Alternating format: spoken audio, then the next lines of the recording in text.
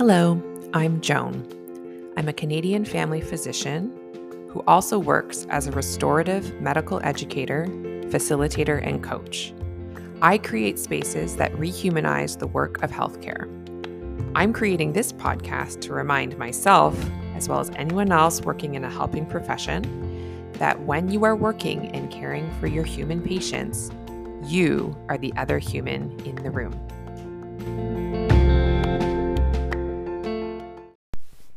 Hello, healthcare humans. Thank you so much for coming back to another episode of The Other Human in the Room. Okay, this week I just wanted to do a little reflection on what I've been creating for myself in my medical practice. So the way I want to talk about it is how I am, bit by bit, intentionally creating a practice of empowered patients. That has been my goal for some time now. Sort of gradually over the past year, I have been working on this, and I'm seeing so many results already, and I think I have so much more that I could do. And so I just wanted to share sort of this milestone, this this point in my journey, in hopes that it will help others be inspired to consider doing the same. Whether you are a physician with your own, steady roster of patients, or if you have a different role in the healthcare system, I think there are things here that can really apply. Essentially what I'm saying is, about a year ago and a few months ago, I started the process of intentionally changing my job from the inside out. So for me, it started with getting clear and building up my skills in sort of time management and paperwork efficiency, and changing my relationship with charting and inboxes and all of that stuff, and time management. And then also really changing my relationship with myself and with how I viewed myself, and really understanding what it is that I offer as a physician to my patients and the value I bring, and really working deeply on what I was bringing to each relationship with each patient. And I'm now sort of thinking more globally about how I run my practice. What do I delegate to my staff members and what don't I? How do I structure my schedule? What kind of services do I offer within my practice? And next week, actually, though it will have already happened by the time this podcast comes out, I'm taking another big step in this direction of really creating an empowered patient practice, which is I'm hosting a virtual town hall for my patients. I'm hopeful to release some clips of that on my social media, and so maybe you'll have already seen it by the time this podcast comes out. But I want to do this town hall because I want to create more direct lines of communication between me and my patients back with me, with the idea that I don't know if you've noticed, but the healthcare system is really in a rough state. That is my, objective assessment.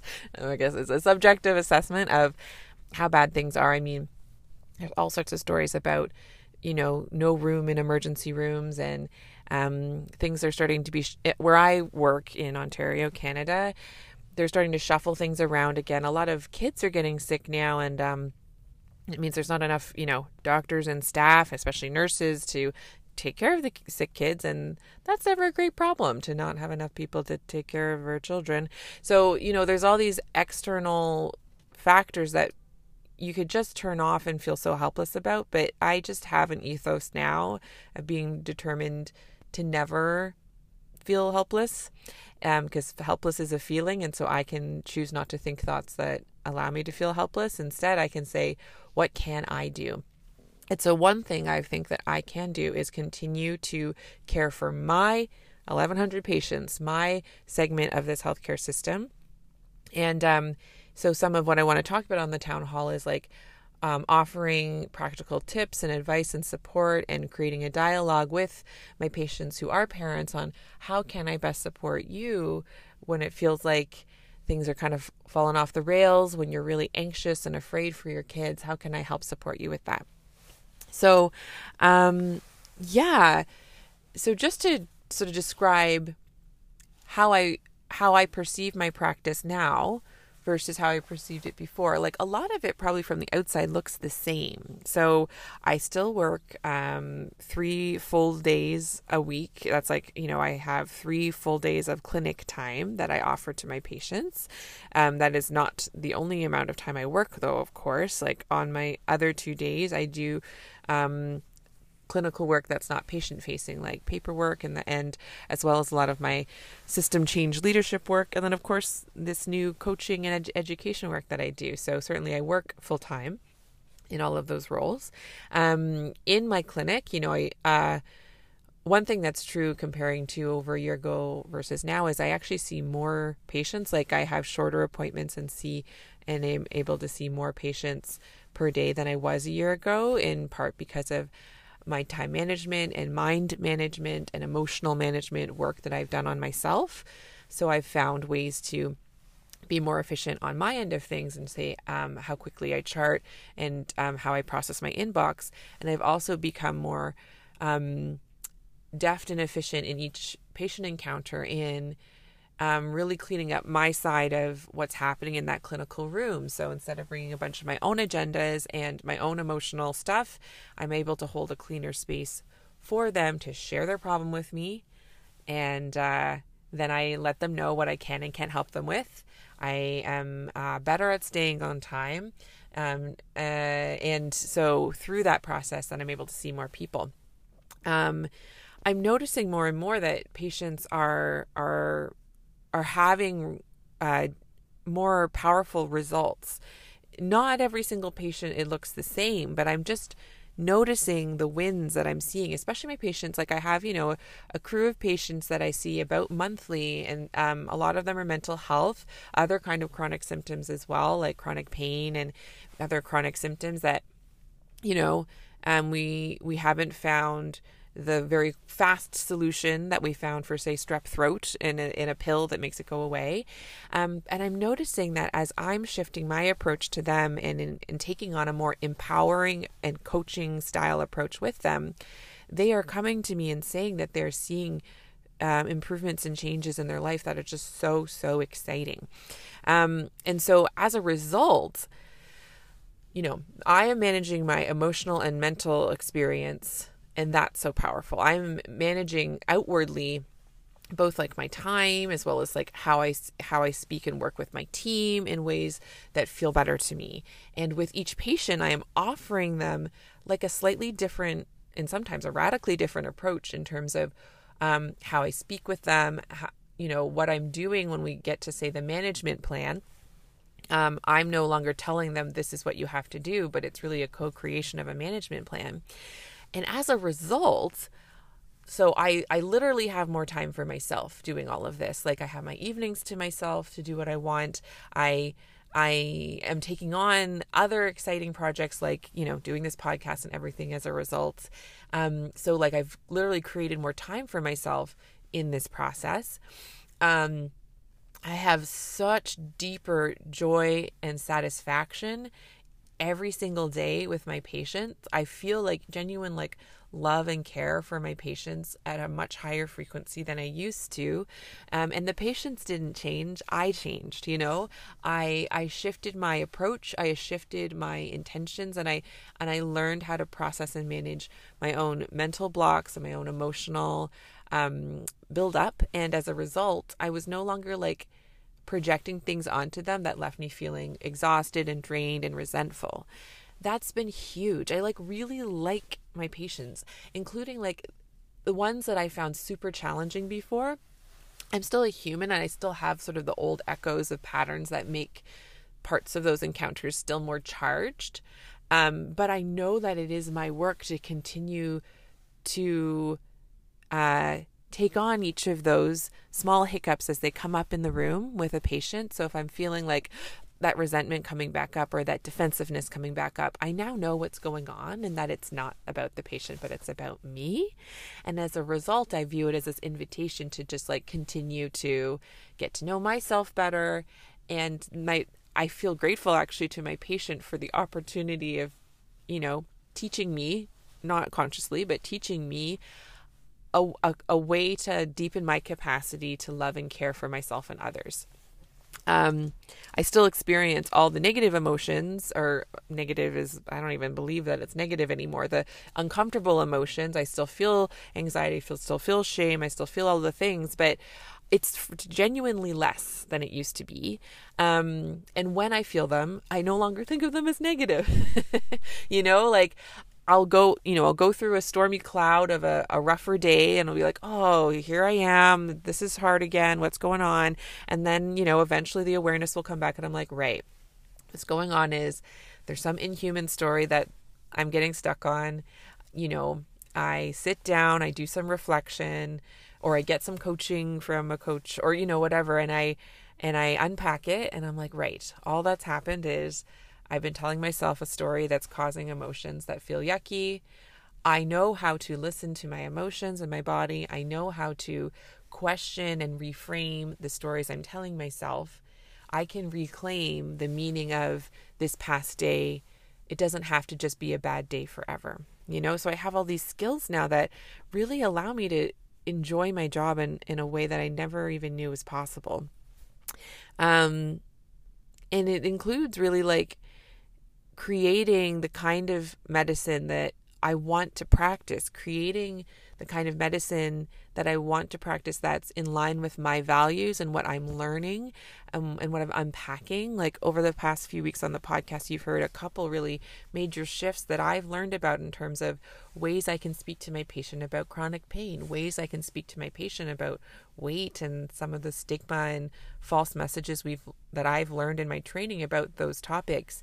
And it goes beyond that, like ways that I was taught to think about emotions, and that I needed to fix my own emotions and the emotions of my patients, and that the only option was medication or whatever. I've changed so much of my understanding, and I've learned so much about those. And because I've done the work myself, I don't feel stuck in the dogma of what I was taught originally. I am able to evolve what I've learned, build on it, let go of what just never resonated to me, and really focus on creating how I'm practicing medicine. And not, I have the edges of feeling like, oh, am I going to get in trouble? Does this mean I'm, not providing standard of care or something? But when I look at it, I just know that that's not true. I know that at the core, I'm still assessing my patients, considering what may be going on in their bodies and their brains, offering them a variety of managements, including all of the things I was trained to do, like medication and whatever, but as well as offering them insights into their own body, their own mind, and empowering them to come up with their own best management plan. That last piece is so huge. The relief I have of no longer feeling like it's my responsibility to make my patients well. I just want to do a deep sigh thinking about that. I had so much shame about that before. I would, we get these practice reports that I think are well intended, where it's hey, it's the government gives us this report that's here's your anonymized patient data that shows you very interesting things like the age distribution of my practice and their socioeconomic status, really interesting things. But then it's also here's the percentage of your patients who are on chronic pain medication. Here's the percentage of your patients whose diabetes numbers are above the threshold. And I used to use that kind of information to just as evidence that I was a terrible doctor.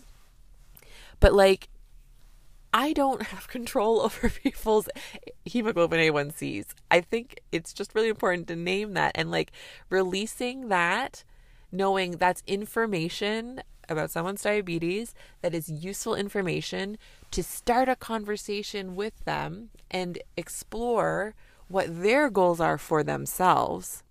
Understanding that if I am there as a coach and support and cheerleader for their goals, help them maybe, see past a couple barriers so that they can take different action in their own life, eventually, probably the A1C will come down. And even if the A1C never comes down, but they are taking action in terms of health behaviors that feel good for their body, they've found ways to feel less stressed, they found ways to seek deeper connection with their loved ones, that matters more.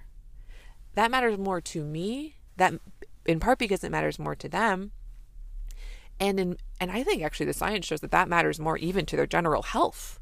Someone's A1C can be perfect, but they're stressed out of their minds and they never move their body and they hate their life and they're super lonely and like all of those things. There are studies showing that those are poor health outcomes too, right?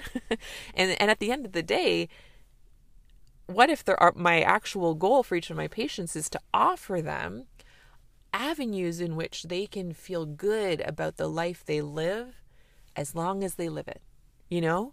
That is I just love that as an intention of what I want to offer to my patients, so much more than feeling like I have to tell them, you're not healthy, you don't have a good enough blood pressure, and just offering these like guilt and shame-based messages that, listen, if you're offering, this is how we were trained. We're supposed to be like the principal and they're the student. We're supposed to wag our finger at them and say, take better care of your health. And they go, okay, I'm sorry. Are you mad at me this month? Like, no, thank you. Not anymore for me. Not for me.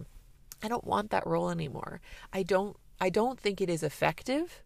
I mean, I think the science of like psychological behavior change shows that it's not effective to like be the principal for your patients.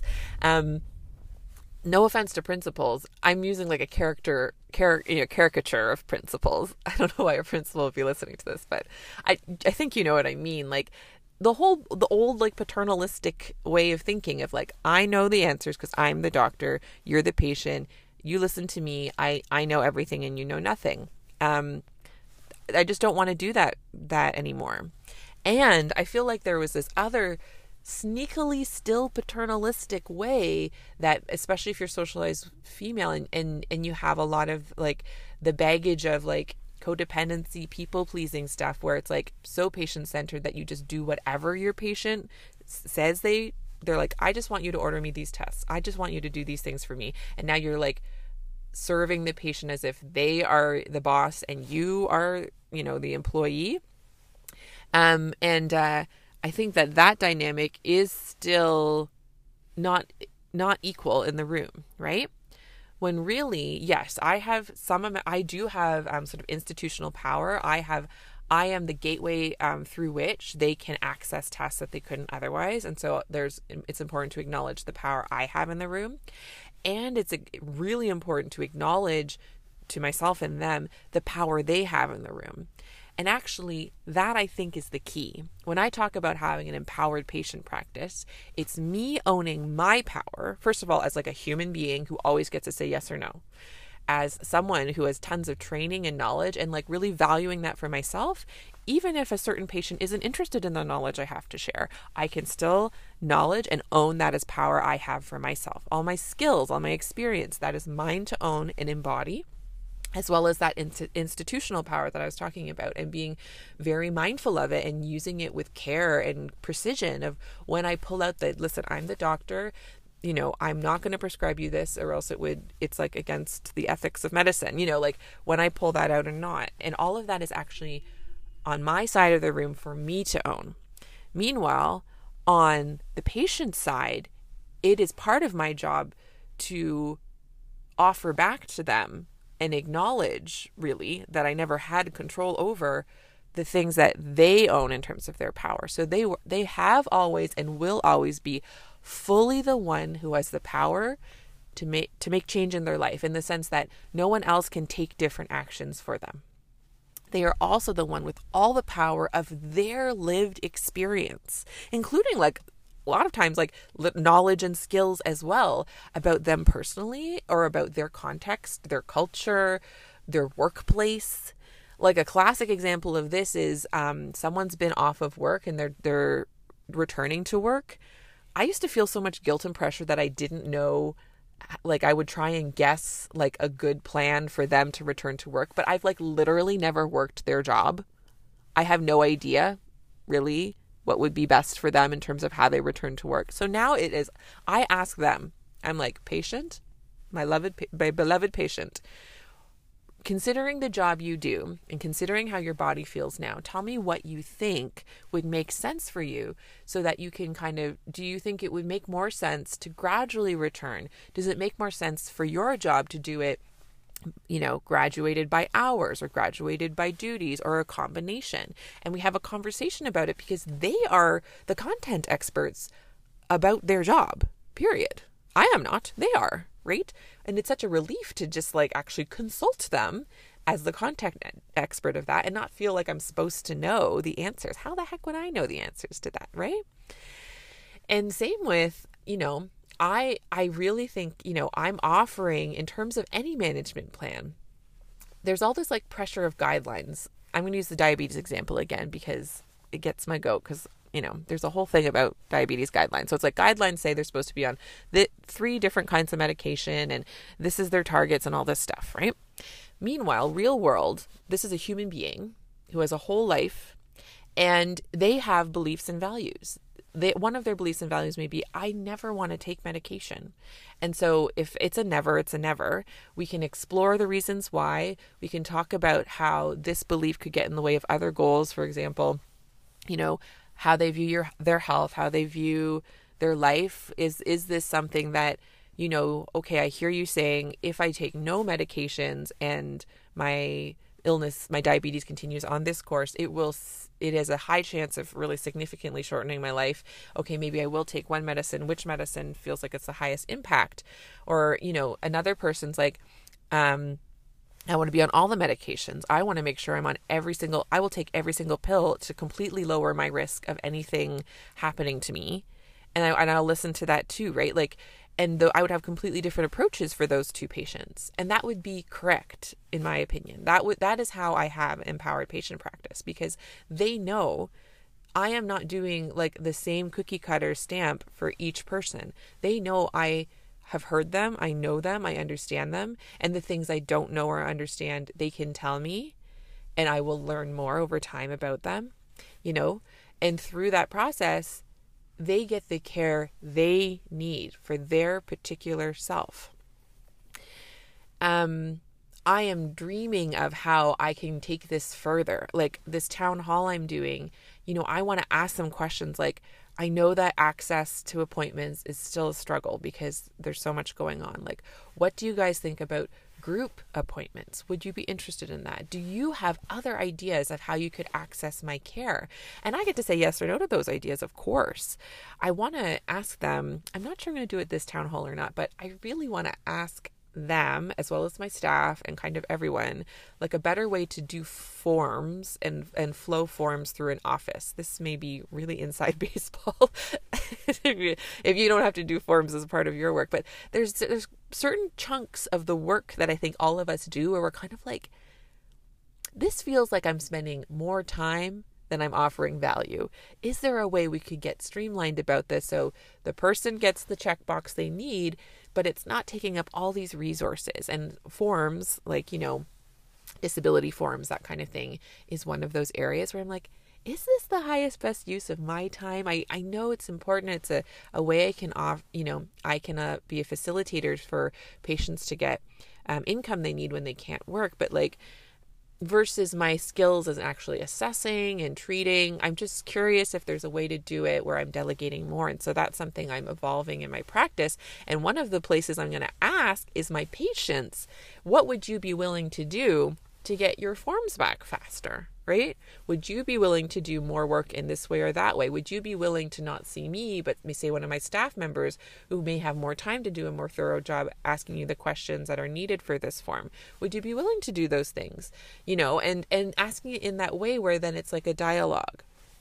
So these are some of the things that I'm up to in my practice. This is the kind of work I want to do. I'm really dreaming of ways where like there could be someday where like really, patients genuinely get the care they need when they need it.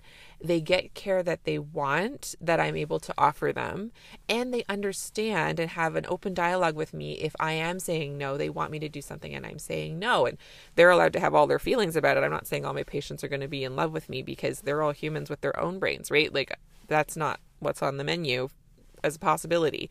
But I think if I'm offering a consistent message of respect and empowerment to them, I think that changes the way my hypothesis and what's been apparent to me so far is it is already changing the way that patients respond to me back. And I think that is so powerful to know. So, yeah, I think, is that all I want to say? I think that's sort of I just wanted to share what's happening in my world, because I talk a lot about personal stories, of course, but like so far I've talked a lot about sort of themes of what can apply to anyone, but I wanted to show you some of what is possible and when you apply a lot of the concepts that I've been talking on the podcast and a lot of the concepts that I cover in my coaching and in my workshops. If you apply them to your life, you can end up creating, customizing your work in healthcare. I think that's true. You say you have a job where you're employed by someone else and they have like a job description for you. And you may think, okay, well, this doesn't apply because someone else has told me how to spend my time. Like, even just double check those sort of assumptions. Because like, especially in healthcare, but I think in a lot of jobs, like if you're getting the work done, how you get the work done can have a lot more flexibility, right?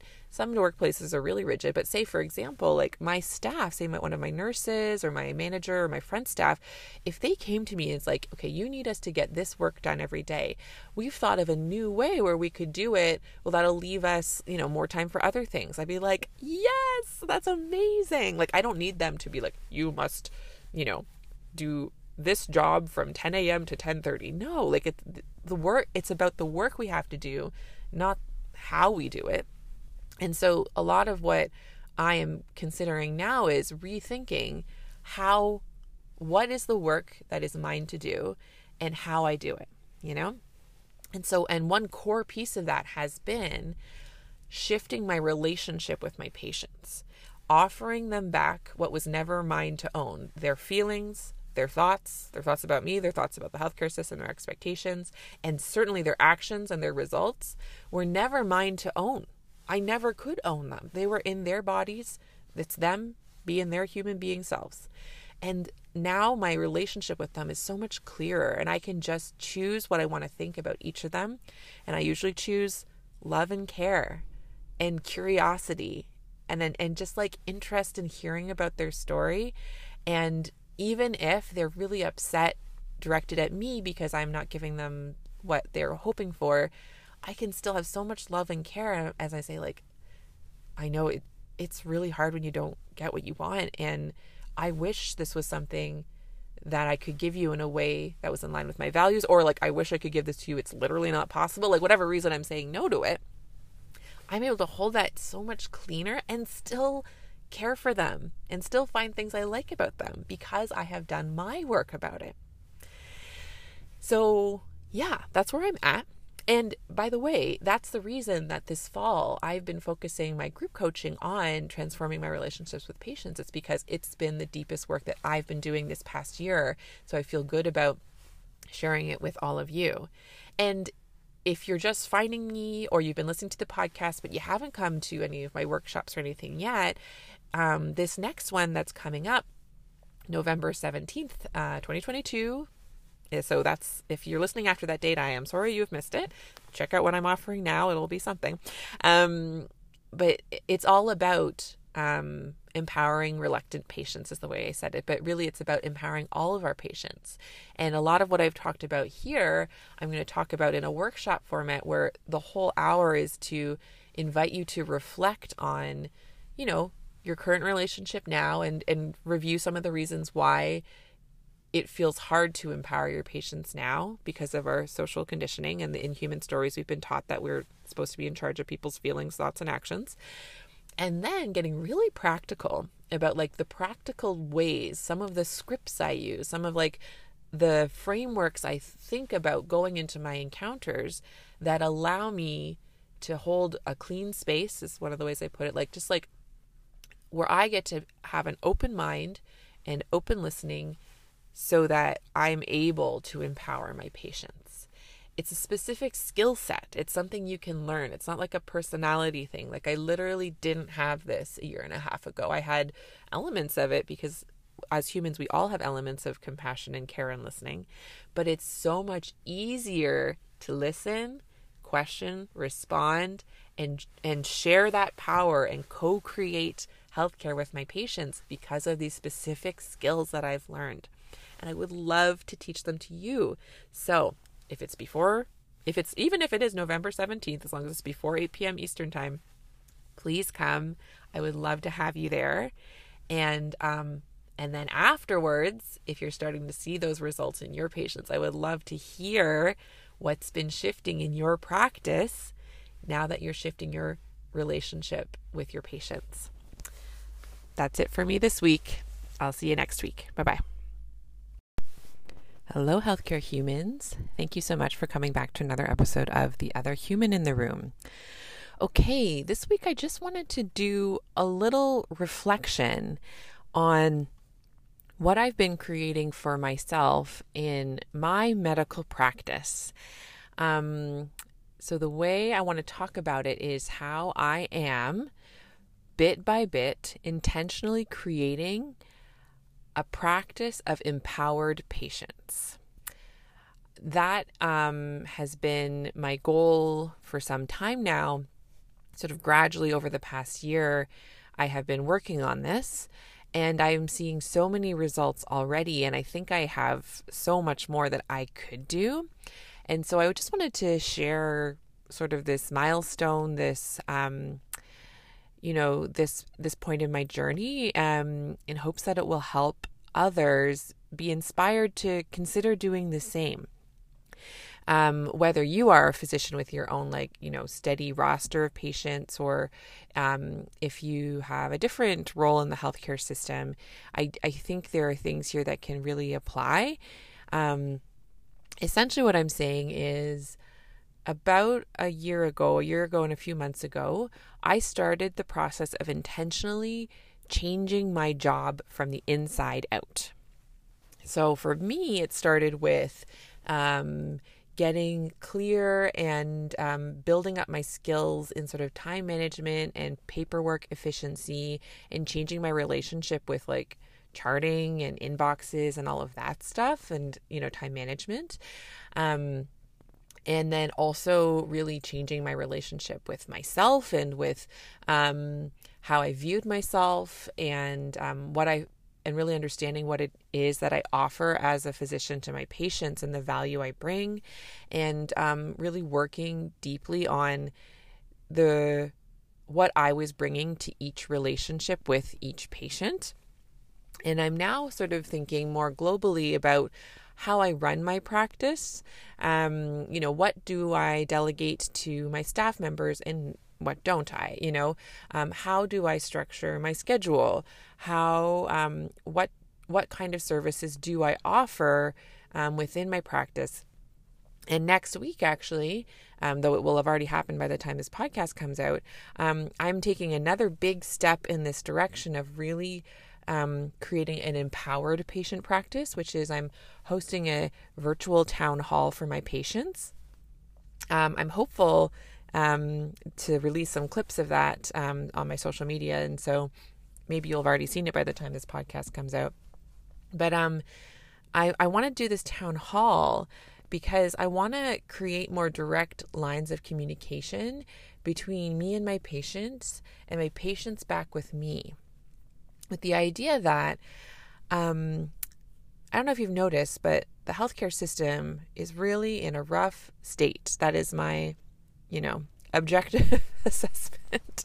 I guess it's a subjective assessment of how bad things are. I mean, there's all sorts of stories about, no room in emergency rooms, and things are starting to be, where I work in Ontario, Canada, they're starting to shuffle things around again. A lot of kids are getting sick now, and it means there's not enough, doctors and staff, especially nurses, to take care of the sick kids. And that's never a great problem, to not have enough people to take care of our children. So, there's all these external factors that you could just turn off and feel so helpless about. But I just have an ethos now of being determined to never feel helpless, because helpless is a feeling. And so I can choose not to think thoughts that allow me to feel helpless. Instead, I can say, what can I do? And so one thing I think that I can do is continue to care for my 1,100 patients, my segment of this healthcare system. And so some of what I want to talk about on the town hall is like offering practical tips and advice and support, and creating a dialogue with my patients who are parents on how can I best support you when it feels like things are kind of falling off the rails, when you're really anxious and afraid for your kids. How can I help support you with that? So, So just to sort of describe how I perceive my practice now versus how I perceived it before. Like, a lot of it probably from the outside looks the same. So I still work 3 full days a week. That's like, I have 3 full days of clinic time that I offer to my patients. That is not the only amount of time I work, though, of course. Like, on my other 2 days, I do clinical work that's not patient facing, like paperwork and as well as a lot of my system change leadership work. And then, of course, this new coaching and education work that I do. So certainly I work full time in all of those roles. In my clinic, one thing that's true comparing to over a year ago versus now is I actually see more patients. Like, I have shorter appointments and am able to see more patients per day than I was a year ago, in part because of my time management and mind management and emotional management work that I've done on myself. So I've found ways to be more efficient on my end of things, and say how quickly I chart and how I process my inbox. And I've also become more deft and efficient in each patient encounter in really cleaning up my side of what's happening in that clinical room. So instead of bringing a bunch of my own agendas and my own emotional stuff, I'm able to hold a cleaner space for them to share their problem with me. And then I let them know what I can and can't help them with. I am better at staying on time. And so through that process, then I'm able to see more people. I'm noticing more and more that patients are having more powerful results. Not every single patient, it looks the same, but I'm just noticing the wins that I'm seeing, especially my patients. Like, I have, a crew of patients that I see about monthly, and a lot of them are mental health, other kind of chronic symptoms as well, like chronic pain and other chronic symptoms that, we haven't found the very fast solution that we found for, say, strep throat in a pill that makes it go away. And I'm noticing that as I'm shifting my approach to them and in taking on a more empowering and coaching style approach with them, they are coming to me and saying that they're seeing improvements and changes in their life that are just so, so exciting. And so as a result, I am managing my emotional and mental experience. And that's so powerful. I'm managing outwardly both like my time as well as like how I speak and work with my team in ways that feel better to me. And with each patient, I am offering them like a slightly different and sometimes a radically different approach in terms of how I speak with them, what I'm doing when we get to, say, the management plan. I'm no longer telling them this is what you have to do, but it's really a co-creation of a management plan. And as a result, so I literally have more time for myself doing all of this. Like, I have my evenings to myself to do what I want. I am taking on other exciting projects, like, doing this podcast and everything as a result. So like, I've literally created more time for myself in this process. I have such deeper joy and satisfaction every single day with my patients. I feel like genuine like love and care for my patients at a much higher frequency than I used to. And the patients didn't change. I changed, you know. I shifted my approach. I shifted my intentions, and I learned how to process and manage my own mental blocks and my own emotional build up. And as a result, I was no longer like projecting things onto them that left me feeling exhausted and drained and resentful. That's been huge. I like really like my patients, including like the ones that I found super challenging before. I'm still a human and I still have sort of the old echoes of patterns that make parts of those encounters still more charged.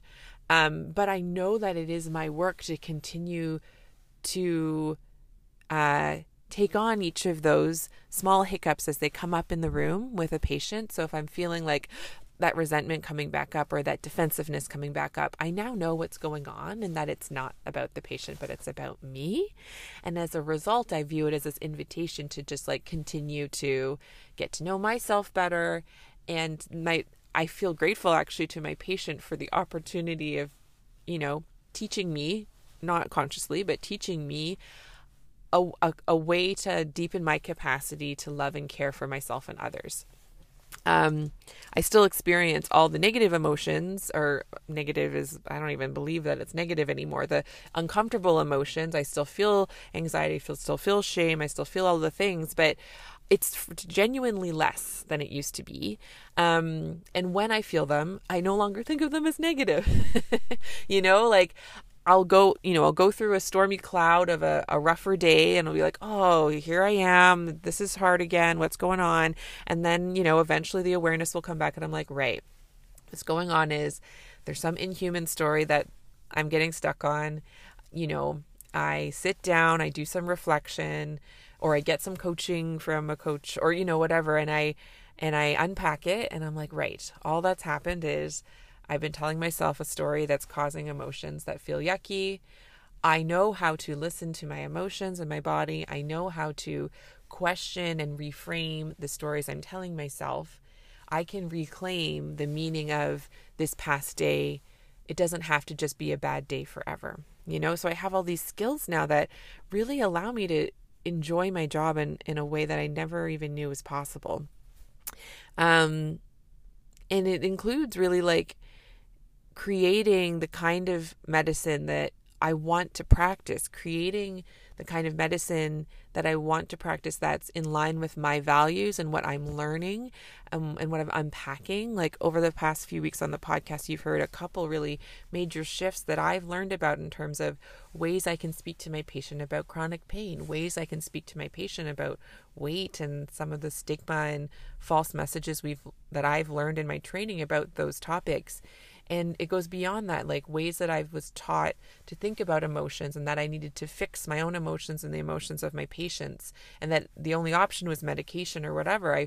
I've changed so much of my understanding and I've learned so much about those. And because I've done the work myself, I don't feel stuck in the dogma of what I was taught originally. I am able to evolve what I've learned, build on it, let go of what just never resonated to me, and really focus on creating how I'm practicing medicine. And not, I have the edges of feeling like, oh, am I going to get in trouble? Does this mean I'm, you know, not providing standard of care or something? But when I look at it, I just know that that's not true. I know that at the core, I'm still assessing my patients, considering what may be going on in their bodies and their brains, offering them a variety of managements, including all of the things I was trained to do, like medication and whatever, but as well as offering them insights into their own body, their own mind, and empowering them to come up with their own best management plan. That last piece is so huge. The relief I have of no longer feeling like it's my responsibility to make my patients well.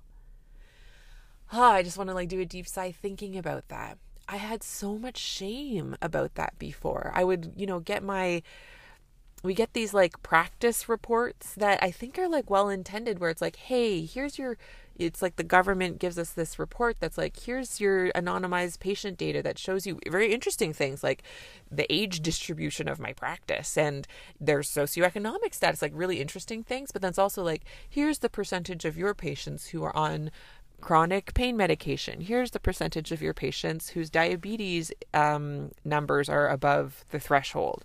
And I used to use that kind of information to just like as evidence that I was a terrible doctor. But like, I don't have control over people's hemoglobin A1Cs. I think it's just really important to name that and like releasing that, knowing that's information about someone's diabetes that is useful information to start a conversation with them and explore what their goals are for themselves. Understanding that if I am there as a coach and support and cheerleader for their goals, help them maybe, see past a couple barriers so that they can take different action in their own life, eventually, probably the A1C will come down. And even if the A1C never comes down, but they are taking action in terms of health behaviors that feel good for their body, they've found ways to feel less stressed, they found ways to seek deeper connection with their loved ones, that matters more. That matters more to me, that in part because it matters more to them. And I think actually the science shows that matters more even to their general health. Someone's A1C can be perfect, but they're stressed out of their minds and they never move their body and they hate their life and they're super lonely. And like all of those things, there are studies showing that those are poor health outcomes too, right? and at the end of the day, what if my actual goal for each of my patients is to offer them avenues in which they can feel good about the life they live as long as they live it? That is I just love that as an intention of what I want to offer to my patients, so much more than feeling like I have to tell them, you're not healthy, you don't have a good enough blood pressure, and just offering these like guilt and shame-based messages that, listen, if you're offering, this is how we were trained. We're supposed to be like the principal and they're the student. We're supposed to wag our finger at them and say, take better care of your health. And they go, okay, I'm sorry. Are you mad at me this month? Like, no, thank you. Not anymore for me. Not for me. I don't want that role anymore. I don't think it is effective. I mean, I think the science of like psychological behavior change shows that it's not effective to like be the principal for your patients. No offense to principals. I'm using like a caricature of principals. I don't know why a principal would be listening to this, but I think you know what I mean. Like the old like paternalistic way of thinking of like, I know the answers because I'm the doctor, you're the patient, you listen to me, I know everything and you know nothing. I just don't want to do that anymore. And I feel like there was this other sneakily still paternalistic way that, especially if you're socialized female and you have a lot of like the baggage of like codependency, people pleasing stuff where it's like so patient centered that you just do whatever your patient says they're like, I just want you to order me these tests. I just want you to do these things for me. And now you're like serving the patient as if they are the boss and you are, the employee. I think that dynamic is still not equal in the room, right? When really, yes, I do have sort of institutional power. I am the gateway through which they can access tests that they couldn't otherwise. And so it's important to acknowledge the power I have in the room. And it's really important to acknowledge to myself and them the power they have in the room. And actually, that I think is the key. When I talk about having an empowered patient practice, it's me owning my power, first of all, as like a human being who always gets to say yes or no, as someone who has tons of training and knowledge and like really valuing that for myself. Even if a certain patient isn't interested in the knowledge I have to share, I can still knowledge and own that as power I have for myself. All my skills, all my experience, that is mine to own and embody, as well as that institutional power that I was talking about, and being very mindful of it and using it with care and precision of when I pull out listen, I'm the doctor.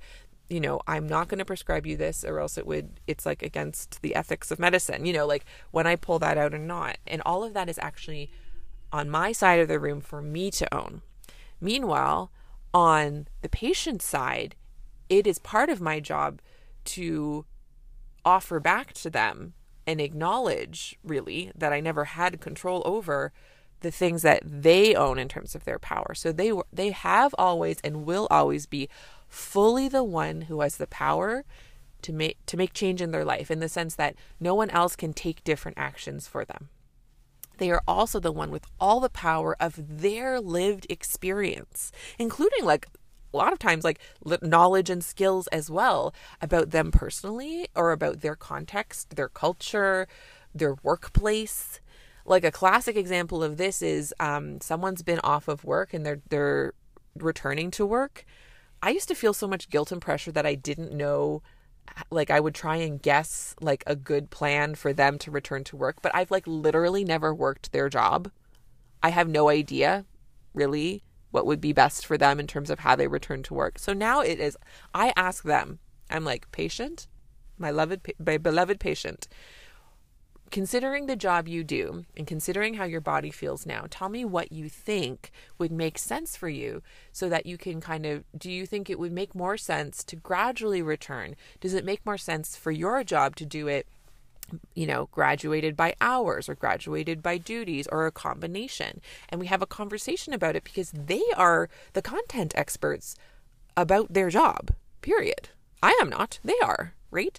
And it's such a relief to just like actually consult them as the content expert of that, and not feel like I'm supposed to know the answers. How the heck would I know the answers to that, right? And same with, I really think, I'm offering, in terms of any management plan, there's all this like pressure of guidelines. I'm going to use the diabetes example again because it gets my goat, because there's a whole thing about diabetes guidelines. So it's like guidelines say they're supposed to be on the 3 different kinds of medication, and this is their targets and all this stuff, right? Meanwhile, real world, this is a human being who has a whole life, and they have beliefs and values. One of their beliefs and values may be, I never want to take medication. And so if it's a never, it's a never.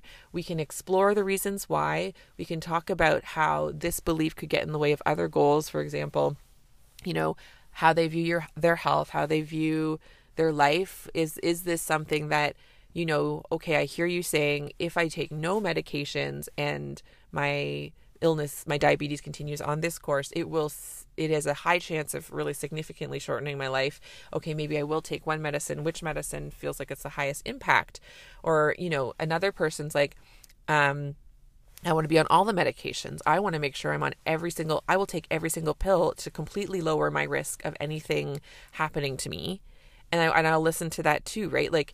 And I would have completely different approaches for those 2 patients. And that would be correct, in my opinion. That is how I have empowered patient practice, because they know I am not doing like the same cookie cutter stamp for each person. They know I have heard them, I know them, I understand them, and the things I don't know or understand, they can tell me, and I will learn more over time about them, and through that process, they get the care they need for their particular self. I am dreaming of how I can take this further. Like this town hall I'm doing, I want to ask them questions like, I know that access to appointments is still a struggle because there's so much going on. Like, what do you guys think about group appointments? Would you be interested in that? Do you have other ideas of how you could access my care? And I get to say yes or no to those ideas, of course. I want to ask them, I'm not sure I'm going to do it this town hall or not, but I really want to ask them, as well as my staff and kind of everyone, like a better way to do forms and flow forms through an office. This may be really inside baseball if you don't have to do forms as part of your work, but there's certain chunks of the work that I think all of us do where we're kind of like, this feels like I'm spending more time than I'm offering value. Is there a way we could get streamlined about this so the person gets the checkbox they need, but it's not taking up all these resources? And forms, like, disability forms, that kind of thing, is one of those areas where I'm like, is this the highest, best use of my time? I know it's important. It's a way I can I can be a facilitator for patients to get income they need when they can't work. But like, versus my skills as actually assessing and treating, I'm just curious if there's a way to do it where I'm delegating more. And so that's something I'm evolving in my practice.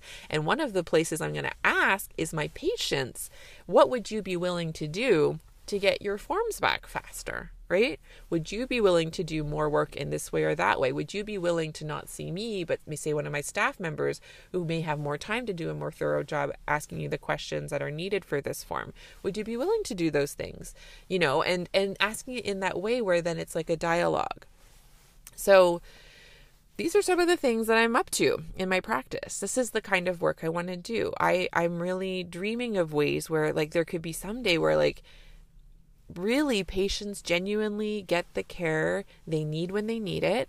They get care that they want, that I'm able to offer them, and they understand and have an open dialogue with me if I am saying no. They want me to do something and I'm saying no, and they're allowed to have all their feelings about it. I'm not saying all my patients are going to be in love with me, because they're all humans with their own brains, right? Like, that's not what's on the menu as a possibility. But I think if I'm offering a consistent message of respect and empowerment to them, I think that changes the way my hypothesis and what's been apparent to me so far is it is already changing the way that patients respond to me back. And I think that is so powerful to know. So yeah, I think, is that all I want to say? I think that's sort of I just wanted to share what's happening in my world, because I talk a lot about personal stories, of course, but like I've talked a lot about sort of themes of what can apply to anyone, but I wanted to show you some of what is possible and when you apply a lot of the concepts that I've been talking on the podcast and a lot of the concepts that I cover in my coaching and in my workshops. If you apply them to your life, you can end up creating, customizing your work in healthcare. I think that's true. You say you have a job where you're employed by someone else and they have like a job description for you. And you may think, okay, well, this doesn't apply because someone else has told me how to spend my time. Like, even just double check those sort of assumptions. Because like, especially in healthcare, but I think in a lot of jobs, like if you're getting the work done, how you get the work done can have a lot more flexibility, right? Some workplaces are really rigid, but say, for example, like my staff, say one of my nurses or my manager or my front staff, if they came to me and it's like, okay, you need us to get this work done every day. We've thought of a new way where we could do it. Well, that'll leave us, more time for other things. I'd be like, yes, that's amazing. Like, I don't need them to be like, you must, do this job from 10 a.m. to 10:30. No, like it's about the work we have to do, not how we do it. And so a lot of what I am considering now is rethinking what is the work that is mine to do and how I do it, And one core piece of that has been shifting my relationship with my patients, offering them back what was never mine to own, their feelings, their thoughts about me, their thoughts about the healthcare system, their expectations, and certainly their actions and their results were never mine to own. I never could own them. They were in their bodies. It's them being their human being selves. And now my relationship with them is so much clearer, and I can just choose what I want to think about each of them. And I usually choose love and care and curiosity and just like interest in hearing about their story. And even if they're really upset directed at me because I'm not giving them what they're hoping for, I can still have so much love and care as I say, like, I know it's really hard when you don't get what you want, and I wish this was something that I could give you in a way that was in line with my values, or like, I wish I could give this to you. It's literally not possible. Like, whatever reason I'm saying no to it, I'm able to hold that so much cleaner and still care for them and still find things I like about them because I have done my work about it. So yeah, that's where I'm at. And by the way, that's the reason that this fall I've been focusing my group coaching on transforming my relationships with patients. It's because it's been the deepest work that I've been doing this past year. So I feel good about sharing it with all of you. And if you're just finding me or you've been listening to the podcast, but you haven't come to any of my workshops or anything yet, this next one that's coming up, November 17th, 2022. So that's, if you're listening after that date, I am sorry you've missed it. Check out what I'm offering now. It'll be something. But it's all about empowering reluctant patients is the way I said it. But really, it's about empowering all of our patients. And a lot of what I've talked about here, I'm going to talk about in a workshop format where the whole hour is to invite you to reflect on, your current relationship now and review some of the reasons why it feels hard to empower your patients now because of our social conditioning and the inhuman stories we've been taught that we're supposed to be in charge of people's feelings, thoughts, and actions.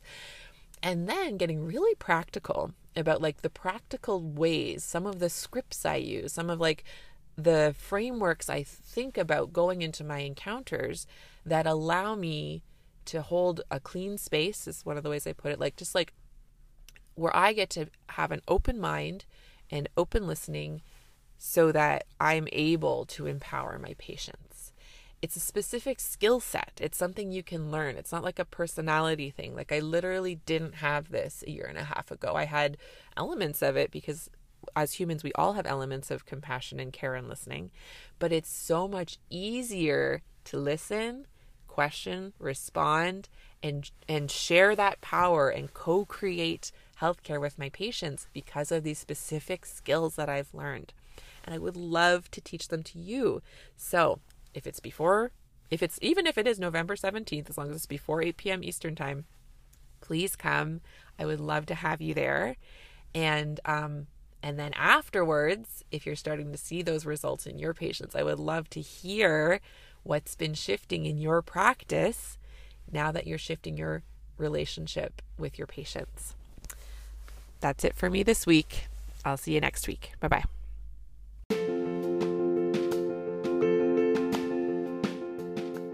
I would love to hear from you. Please share your human moments in medicine with me on Instagram at JoanChanMD or on my website, joanchanmd.com. On my website, you can also find other restorative medical education offerings I have, including one-on-one coaching opportunities and skill building workshops. I look forward to connecting with you there.